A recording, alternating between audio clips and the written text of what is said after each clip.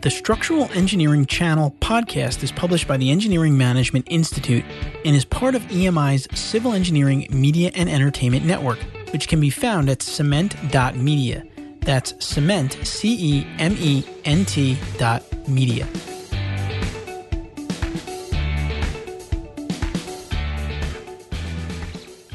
This episode of the Structural Engineering Channel is brought to you by Colliers Engineering and Design. Colliers Engineering and Design is a multidisciplinary engineering firm with over 1,800 employees in 63 offices nationwide and growing fast. Colliers Engineering and Design maintains an internal culture that is nurtured through the promotion of integrity, collaboration, and socialization. Their employees enjoy hybrid work environments, continuous career advancement, health and wellness offerings, and programs and projects that have a positive impact on society. Colliers Engineering and Design stays on the cutting edge of technology, and their entrepreneurial approach to expansion provides personal and professional development opportunities across the firm. Leadership's dedication to the well-being of their employees and their families is demonstrated throughout the wide range of benefits and programs available to them. For more information, visit the career page on their website at colliersengineering.com. Welcome to this episode of the Structural Engineering Channel, a podcast focused on helping structural engineering professionals stay up to date on technical trends in the field and to help them succeed in their careers and lives. In this episode, we are talking to Michael Hopper, an associate partner at Lyra Consulting Structural Engineers, who is currently managing the School of Engineering and Applied Sciences and the Environmental Sciences academic complex at Princeton University. It's a series of hybrid timber, steel, and concrete structures that are organized to meet the performance requirements of these unique laboratory buildings while reducing embodied carbon. We'll be talking to him about the post-tension concrete structures, what they are, some of the advantages of using post-tensioning, and what he thinks about the future for post-tensioning. I'm your co-host, Matt Picardle.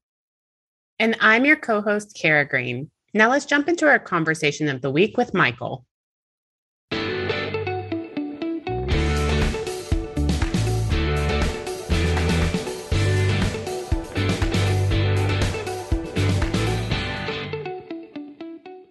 Michael, welcome to the show. So to give our listeners a little bit of context about your background, can you tell us a little bit about your career journey up to today, why you decided to become a structural engineer, and how you ended up focusing on the design of post-tension concrete structures?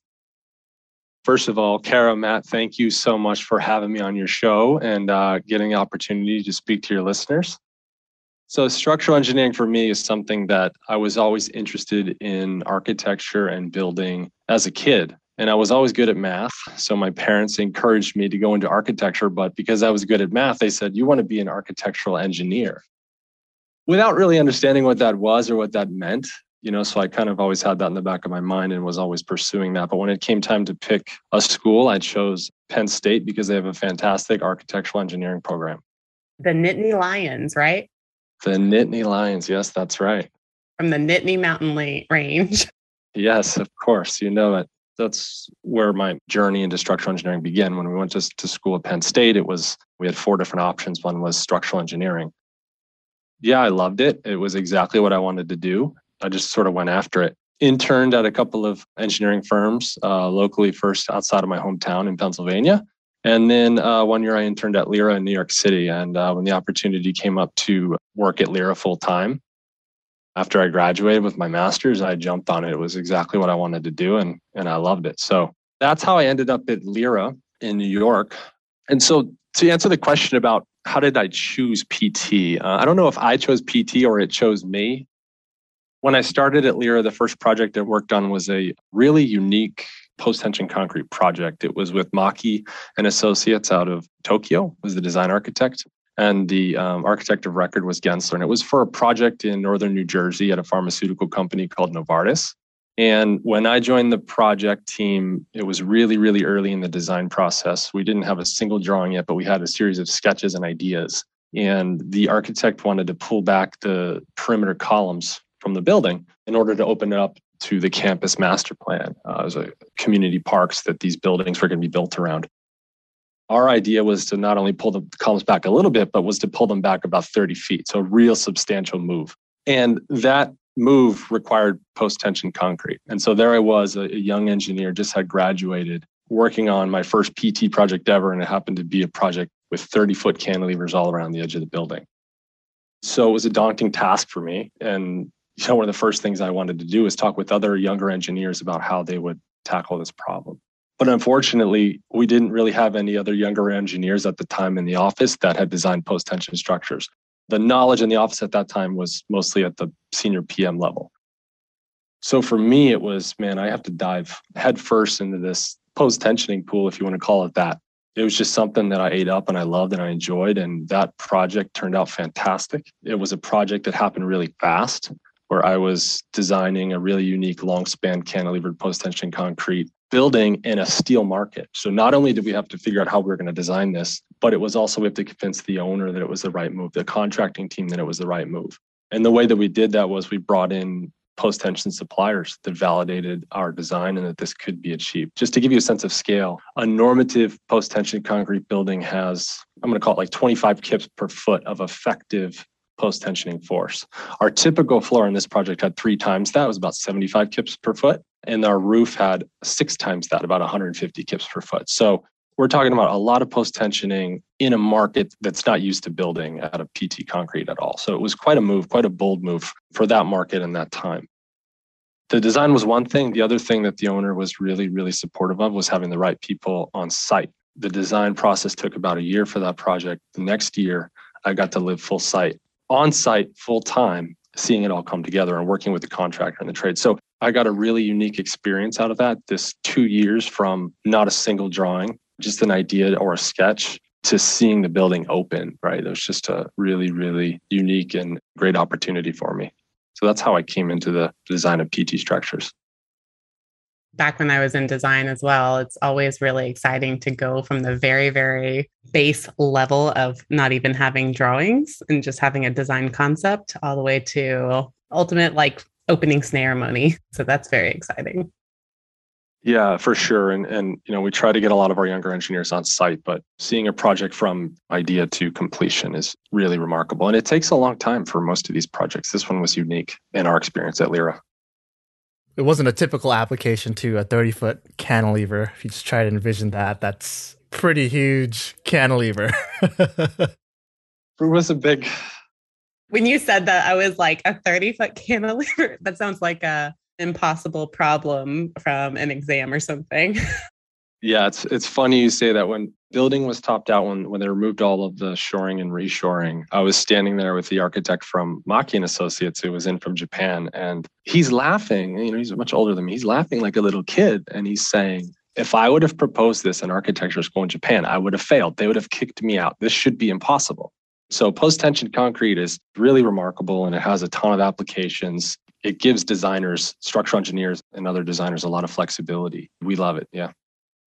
Jumping into post-tension concrete or structures a little more, for our listeners that don't deal with post-tensioning on a daily basis, can you explain to them maybe what post-tensioning is, maybe in simpler terms if they're just getting started? I think post-tensioning is one of those concepts that most young structural engineers coming out of school or even while they're in school, it's a little misunderstood, maybe a little intimidating as well. So anytime I'm asked this question, I try to simplify it as much as possible. The simplest response to that question that I've come up with is that we all know that concrete is fantastic in compression, right? And it's terrible in tension. So post-tensioning or any pre-stressing application is just pre-compressing that concrete so that when the structure is loaded later, the concrete remains in compression or has a minimal amount of tension. That's really, really important because post-tensioning is a practical way. Right? I want to emphasize a practical way or a practical method that lets us use concrete in its most efficient way, which is in compression or with a little bit of tension. There's other technologies out there, right? Form-finding structures, shell structures, arches, things like that, that you can really minimize, thin up concrete as much as possible. But that form has limited use, right? It's not practical for all of our building structures. But post-tensioning takes those same concepts of put the concrete in compression, how its best use is, and really leverage that and use it as much as we can. That's the basis of it. It's concrete. If you've ever dealt with a mild steel before, mild slabs, for anyone that's designed those, yeah, that's one of the things. It's when you put steel in there, it's helpful. But once you get the post-tensioning in there, you can remove, even in, if you think about post-tension box girder bridges, the whole thing's essentially hollow, but then they put post-tension cables in there, and then you can really see what they can do with these long spans, because one of the weaknesses of concrete is that weight. And if you can remove a lot of that, replace it with post-tension concrete, you can do really incredible things like you were saying with that cantilever and even with bridges. So it has a lot of applications. Yeah, that crack control is really, really important. That takes a lot of, I guess, the unpredictable nature of concrete design or reinforced concrete design out of the equation. So it's much more reliable. You just mentioned that one of the key benefits is reducing the amount of concrete on a project utilizing post-tension. Are there any other key advantages that you can see when you utilize post-tensioning for concrete structures? There's certainly a ton of advantages. The main design advantage that I'd like to talk about is just volume reducing technology. So meaning that you can span longer distances than conventional reinforced concrete. For the same span, you can use a thinner slab or thinner beam. And that results in less material in your beams and your slabs. It also results in less materials in your columns, your walls, all the way down to your foundations. That's a big advantage. When it comes to construction advantages, one major benefit is that you can strip your formwork much earlier with a post-tension concrete system than you can with a conventional reinforced concrete system, simply because as soon as you're stressing and those elongation records are approved by the engineer of record, you can strip your formwork. Some cities have other requirements and some jurisdictions do get involved, but in general, you can flip your formwork really fast. And that's important for concrete contractors to ultimately make money, right? They're out to make money. And that also, another construction advantage is that you have less congestion. There's less rebar in a project like that. So we find that in certain markets, you can build post-tension concrete structures super fast, really fast. Aside from those two sort of big advantages, I think the one thing that we at Lyra have really taken advantage of and leveraged is that post-tension concrete, it's versatile, it's robust, it's often redundant, but really it's reliable. And it's reliable because we're controlling those tensile stresses. We're not seeing the same type of cracking that you get in reinforced concrete structures. So for a high-performance building, we're able to reliably calculate deflections for post-tension concrete in a way that we can't do with steel, we can't do with reinforced concrete. And so for some of our projects where we have complex facade systems that have very, very tight deflection limits, we love to use post-tension concrete because we feel really, really good about it. It's all due to the fact that we have uncracked section properties and we're in that elastic range. We're not pushing into that inelastic range for concrete at those serviceability loads. And overall, it's a great performer. Could you tell us a little bit about the history of post-tensioning, maybe some of the evolutions of post-tensioning? I know it came out in this century, I believe, if I recall correctly. How has it evolved in the past, 10 plus years? Came out by Freyssinet invented a French engineer back in, I want to say, I don't know if it was the late 1800s or early 1900s, but it didn't really catch on here in the US until I want to say the 1950s, where T.Y. Lin was a pioneer in simplifying it and using it in structures here in the US. I can speak to our project at Lyra and even the New York City market through my involvement with PTI. As a student, I know I had a bunch of misconceptions about what post-tension concrete structures could be. I had thought that they could only really be flat plate residential concrete structures where you're just trying to cram as many floors as possible into said building. But in reality, there's a million different uses for post-tension concrete, and PTI is a great avenue for seeing some of those projects. There's the PTI awards that are handed out biannually, and there's always a unique application of post-tension concrete. There's several unique applications of post-tension concrete in those awards. But in the New York City market, I think it's been really, really interesting, and it's been game-changing for the post-tensioned industry. Post-tensioning in New York City had a bad rap for a while, and that had to do with a certain building in Midtown and developers having a really, really difficult time going in and making modifications for tenant fit-outs. We've done work in that building, so we know about those challenges. But there's been some advancements over the last 10 years, I think, that have made it easier for developers to implement post-tension concrete into their buildings. We've seen post-tension concrete be used in abandoned tendon layout in New York City for a couple projects. One was one of our projects at Columbia University, the Vagelos Education Center, where we used banded tendons with void formers. That was back in 2014, 2015. And after that, there's a project at Hudson Yards where the structural engineer used banded tendons so that the developer, in that case, related companies, could punch out the middle of the bay down the road should a tenant want to come in and put in a communicating stair or open up the floor a bit. PTI is doing a lot of research right now. One of the research initiatives that PTI is doing is with Virginia Tech, and they're testing different tendon layouts. And one of them is a banded tendon layout. So just to back up, probably would be helpful to back up for your listeners who maybe are not familiar with post-tension design. In the United States, we are required, ACI requires structural engineers to, in at least one direction, have a maximum spacing between your tendons. So what's common to do is to band your tendons over columns in one direction. And in the other direction, you have a uniform spacing of tendons, which is limited to typically 60 inches. So that requirement has caused some limitations in how post-tension can be applied. The Post-Tensioning Institute, PTI, is doing some great research right now, and the results are promising. They're looking really, really positive. But within the next few years, you should see some changes come out to the code and open up these possibilities to other PT structures. But in general, we're already seeing it in New York. Now, there are ways to get around that. You have to design those slabs as just conventionally reinforced slabs. But we're seeing that happen. And as a result, on a lot of our developer projects in New York City particularly, we're getting asked to look at PT concrete, where in the past, it wasn't really an option. We're also seeing seismic applications of PT structures, where we weren't seeing those in the past.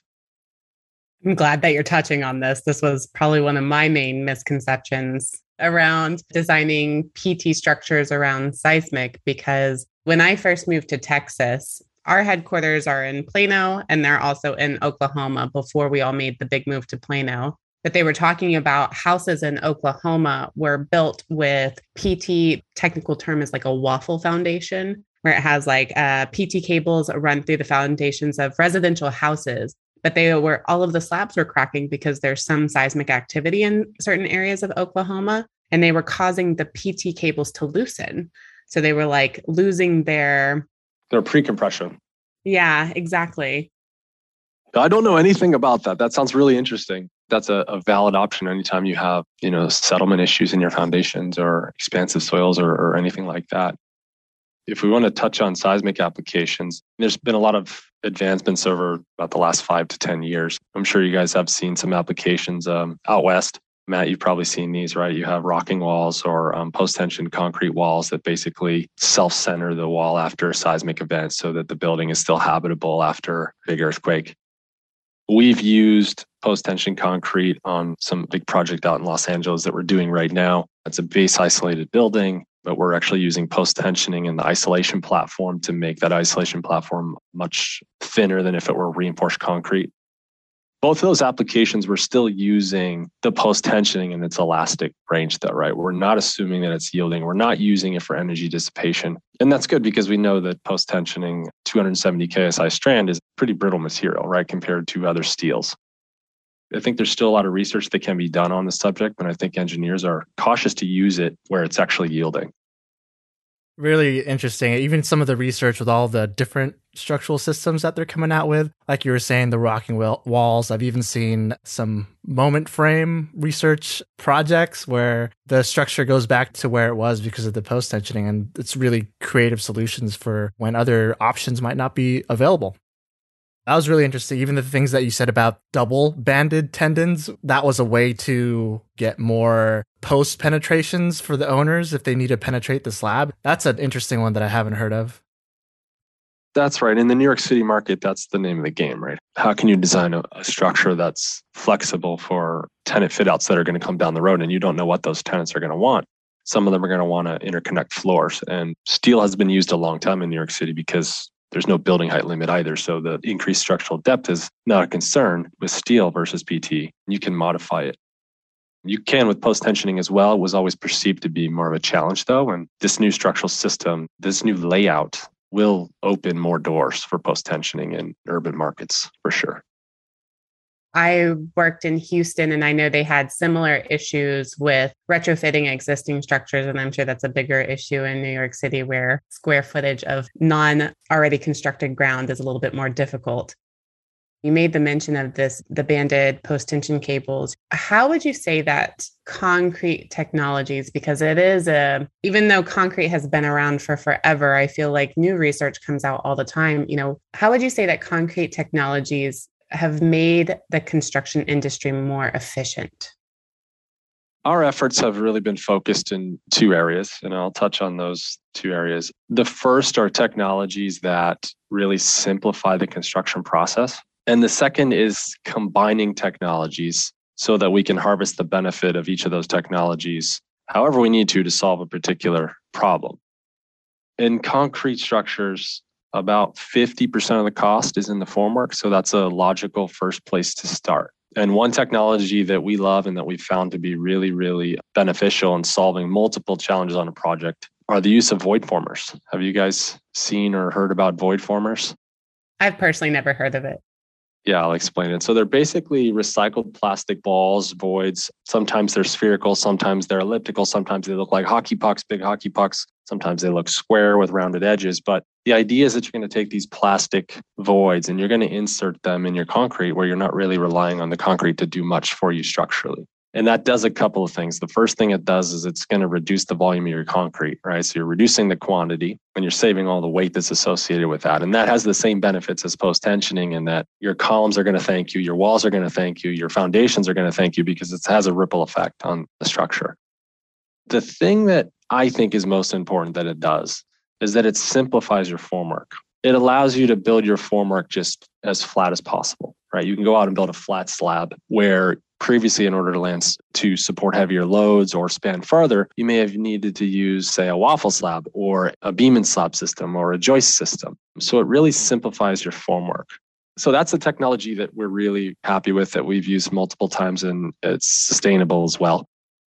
Another technology that we like to use is more of a mixing of technologies. And we wrote an article in Concrete International on the January 2022 issue. And our project was on the cover page. So maybe you guys can link to that in the show notes. And I'll also be presenting at the PTI convention in April 27th in Southern California, just north of San Diego, where we're going to talk about this. It's combining the technology of the void former that I just mentioned with post-tensioning. And I call it a PT slab on steroids because you're getting so many benefits from both of the systems and they really complement each other really well. And we span farther with less material using post-tensioning when it's combined with void formers. But the technical benefit, I don't know if you guys want to go into the technical area here, it changes the stress distribution. So by inserting a void into a post-tensioned element, the axial stress is going to increase more than your flexural stresses are going to increase. So we mentioned earlier that we're going to use post-tensioning to pre-compress that concrete, right? So you're going to pre-compress it by a factor of 2, and you are going to increase your flexural stresses by approximately 10%. That increase in axial stress is going to more than overcompensate for the increase in your tensile stresses. And that's going to give post-tension concrete structures the potential to span further while using less concrete and post-tensioning, which is really game-changing when you think about the environmental impact of that. And how can we minimize our carbon footprint and how can we use less concrete? I think we have to get really creative in how we design post-tension or any concrete structure moving forward. And that's one that we're really, really excited about. So you mentioned these void formers, and just for my understanding, so I have seen structural styrofoam put into specifically stairwells. You said that the void formers don't necessarily provide any structural integrity to the structure. The concrete, this is an area where the concrete is not underutilized for its full strength. So is it different than, say, a structural styrofoam? I mean, it's the same concept, right? If you're using styrofoam and stairs, likely it's a stay-in-place form, but it needs to have some rigidity to it so that it just doesn't collapse under the weight of the concrete. So it's the same concept, and it could be out of anything. You could use styrofoam as your void former, but The companies that are manufacturing these are really smart, and they're using recycled plastics, and they're actually shipping them in a way that they stack up like a bunch of cereal bowls. So they're basically these half circles that then sit like cups on a truck. And then when we get to the site, they just flip them over and click them together like that. So it's a little more sophisticated than that. Theoretically, from a structural perspective, how we rely upon the void to function within the concrete section, it could be anything. I might have seen some pictures in a book before. It's basically like those plastic balls that are hollow. You stick them in the slab where the concrete's not doing much, so it's just added weight. So you replace that added weight of concrete, replace it with a hollow ball, and now you don't have to balance all that heavy concrete. Like you were saying, combine that with post-tensioning, yeah, you don't have to balance as much concrete. So that's definitely an interesting application to see where that goes. It's really exciting. And we've used it on a few projects and they've turned out great. But I think that's a technology that if we're going to get serious about reducing the carbon footprint of our concrete structures, that's one that we all need to take a hard look at. I know you've mentioned reducing the carbon footprint, so I'm guessing that post-tensioning is significantly environmentally sustainable rather than just regular reinforced concrete. There's the 2050 environmental commitment report or commitment challenge that's going on right now with, I think it's ASCE or NCSEA. What would you say, as someone who is working in the concrete industry, you have this experience specifically with PT, and you're very knowledgeable around the sustainability factor of post-tensioning and reducing the carbon footprint of concrete because it is a very high carbon construction material. What do you see as the future for post-tensioning concrete around sustainability? Post-tension concrete is absolutely environmentally sustainable. I think there's 3 points that I want to highlight. The first is the one I mentioned earlier, that it's a volume reducing technology. Therefore, PT structures use less concrete and have less embodied carbon than other concrete structures. So that's really, really important. Number 2 is that if you talk about sort of total building volume, let's take a step back and look at sort of some statistics about carbon in general. About 10% of global CO2 emissions each year are due to embodied carbon in our construction projects. About 30% of total global CO2 emissions are due to the operations of our building. So you have to think about total building volume and what it means to heat and cool and use more space. And one thing that post-tension concrete has going for itself over other structural systems is that the structural depth is significantly less. I've seen post-tension concrete floors down to 6 or 6.5 inches. You can't do that in other structural systems without throwing a million columns at it, right? So I think post-tension concrete has that. And the third point is really about longevity. Post-tension concrete is a very durable system. It's resilient and it's adaptable. And it's really attractive from a long-term standpoint where you're trying to reuse structures rather than building new. Those are 3 really important points that post-tensioning hits on well. And it's one that I see those as a benefit over other structural systems, be it steel, be it mass timber or whatever. The future of PT concrete is, I think it's likely going to include some type of hybrid structure, whether that's concrete mixed with mass timber, mixed and matched with structural steel. We have a few projects in our office right now that are approaching the challenges on those jobs that way, where we're using concrete to its best use, and that happens to be underground on that project. We're using mass timber in office spaces and public spaces because it's beautiful. People want to see it. And then we're using structural steel where we have very, very strict performance criteria all in the same building. So that's one potential way that we could tackle this challenge moving forward. But the other is just, if we're just going to talk about concrete, is just mixing technologies within concrete. I think the concrete industry is uniquely suited in that it's easy. It's really, really easy to mix high strength rebar, post tensioning, void formers, carbon reducing admixtures, things like that into your structure. Or it's harder to do that when you're mixing steel and timber together and all these other technologies. If I had a crystal ball, that we would start to see emerging technologies inside of concrete, cast into concrete, and more hybrid structures. To end off here, did you have any final piece of advice for engineers considering a career similar to yours? I don't know if it's an engineer or if it's a career similar to mine. I think it applies sort of broadly to structural engineering in general. And it's going to sound a little cliche, but I think it's really, really important for engineers to follow their passions. I think back to anything that I've done particularly well, it's something that I've been really, really passionate about, whether that's in life in general or in sports or in school or in structural engineering. So for me, it just so happened to be that I really loved and enjoyed post-tension concrete, and that love, that passion for you through the hurdles, right? It's really, that's what keeps you going. Another piece of advice that I always give to other engineers is just to focus on helping solve other people's problems.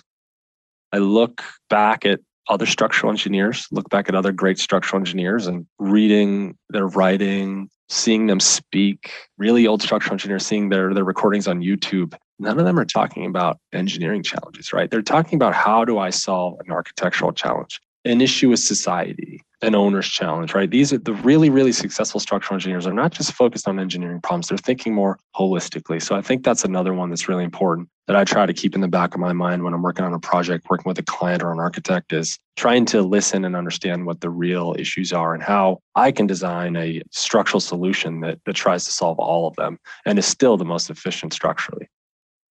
We're problem solvers, but using our profession and, using this art of structural engineering, we can help not only basically using our art to help solve that bigger picture, like you were saying with the architects, or even this sustainability issue that we're trying to get more of. We can dive more into that, which you obviously are. But I think as a whole, if we're really passionate about it, you can dig into it. And like you were saying, it'll definitely get you through the tough times if you're doing something that you love. For sure. But I think the sustainability issues strongly need structural engineers to get involved. So props to SE 2050 and everything that the ASCE and the Structural Engineering Institute are doing, because I think that whole conversation needs structural engineers.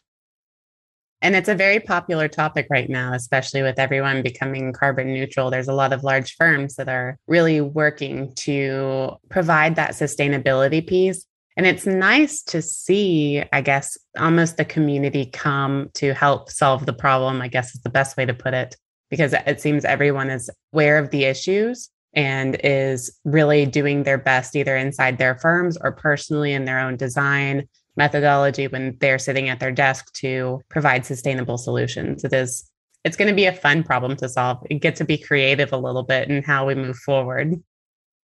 That's well said, Kara. And it's another design constraint for us as structural engineers, right? We have many to begin with. This is just another one that we can use to hopefully come up with most efficient structure. Well, thank you so much for your time, Michael. We appreciate having you on. It was great to hear your perspective and a little bit more about post-tensioning. You blew my mind a little bit about a few preconceptions I had. Well, that's great, Kara. I'm glad to hear that. And thank you both. Thanks, Matt. Thanks, Kara, for having me on.